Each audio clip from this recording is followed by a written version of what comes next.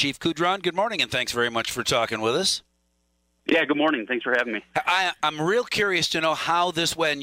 I guess it sounds like you've been doing it for a few weeks with officers and county mental health workers going together on certain calls. Is that correct? Yeah, that's correct. This idea has been in the design stage now for quite some time, and we've finally gotten to the place where we've been able to kind of reach an agreement.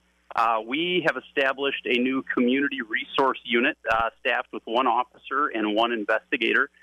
They will be dedicated to calls that involve mental health situations, mental health crisis, and also as a part of this, we are instituting a co-responder model where the CRU officers will also be joining up with La Crosse County mobile crisis workers to respond out into the field together when those calls come in for someone who's in crisis. And the whole idea behind that is to get quicker service to those who need it and to identify and get the best resources for those individuals experiencing a mental health crisis. So you'll have crisis workers who are on call on any particular day or any particular time. So how does it work? Let me just walk me through the scenario. Hello, 911, what's your emergency? I have Sure. an emergency. Then how do you decide who goes where and how you connect with the crisis worker? Yeah, so we are. So our officers are obviously monitoring those calls that come into our 911 center. However, we've also been in communication with the dispatch center. We've been working with them so that they understand the resources that they have available to them when those calls come in. So if an individual is, in our community, the information that's being provided to us seemingly is that mental health is a nexus to this call for service. At that point in time, the dispatcher can do one of two things. They can call and over the radio and ask for the CRU unit to respond. The CRU unit is going to be monitoring those calls for service as well through our computer-aided dispatch, and then they'll be in direct contact then with the mobile crisis worker. They'll meet up. They'll go together. They will make sure, obviously, that everything is safe at the scene, and then they'll be able to interject and provide their expertise and find the best resources for the individual experiencing that crisis. All right, so dispatch will decide whether the CRU needs to go as opposed to, I don't want to just call him a regular officer, but the officer who's on patrol is one person. A member of the CRU is a different person, and if it is determined that this is not an emergency with an active shooter and so forth, then a crisis worker would also be contacted. And this call originated from the south side, so I'll meet you in the parking lot of the Super Walmart, and we'll go together from there. Is that accurate? Yeah, it's certainly possible that it could work that way, and they would meet that way. They'll be working together on a variety of different things. So that may work that way. They may both be in their offices working on other work and connect with Sure. each other and meet and go that way. They're also going to be doing follow-up. So again, people who need those resources when they're in crisis at times also need resources when they're not in crisis. And we hope that by following up and working with people when they're in a better place, we can begin to mitigate those times when the situation turns into a crisis situation. And we hope that way we can connect people with a variety of resources that our community has. Well, and I understand that. I'm also understand, having done Crime Stoppers with a variety of officers over many years, that a lot of those kinds of calls, the crisis calls or those that are not necessarily gun-wielding calls, happen at night. So you'll have a crisis worker who's on call at home at 2 a.m., probably in bed, but aware that the phone might ring and that person's got to go right now. Are you concerned about the timing issue, getting an officer on scene?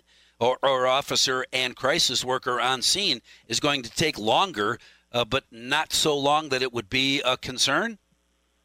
Well, at this point, with this new program starting, we certainly know that crisis situations can happen at any time of the day, 24/7, 365.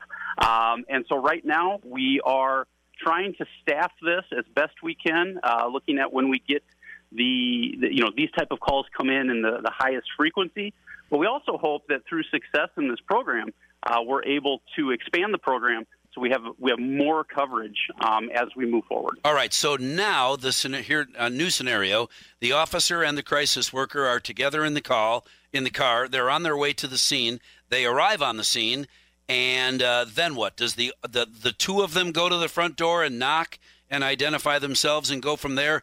The officer goes first and then calls for the crisis worker to come join me when it's determined that it's safe. How does that work? Yeah, any and all of that could potentially be the way it works.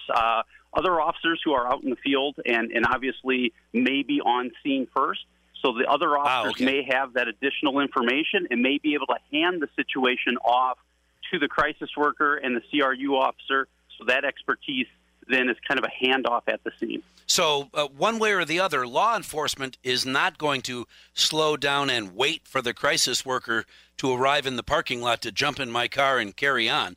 An officer will go to the scene of the 911 call and proceed from there. And then maybe the officer and crisis worker will show up a couple of minutes later to take over. That is correct. Yeah, you're absolutely right, Mike. And we are continually training our officers in the best practices in responding to mental health crisis. Our officers are well trained, and this is just an added added resource that we can put in the field by working hand in hand now with the crisis workers. And so both the police officers and crisis workers getting some training in each other's line of business, so they understand what the other does for a living, so to speak, right?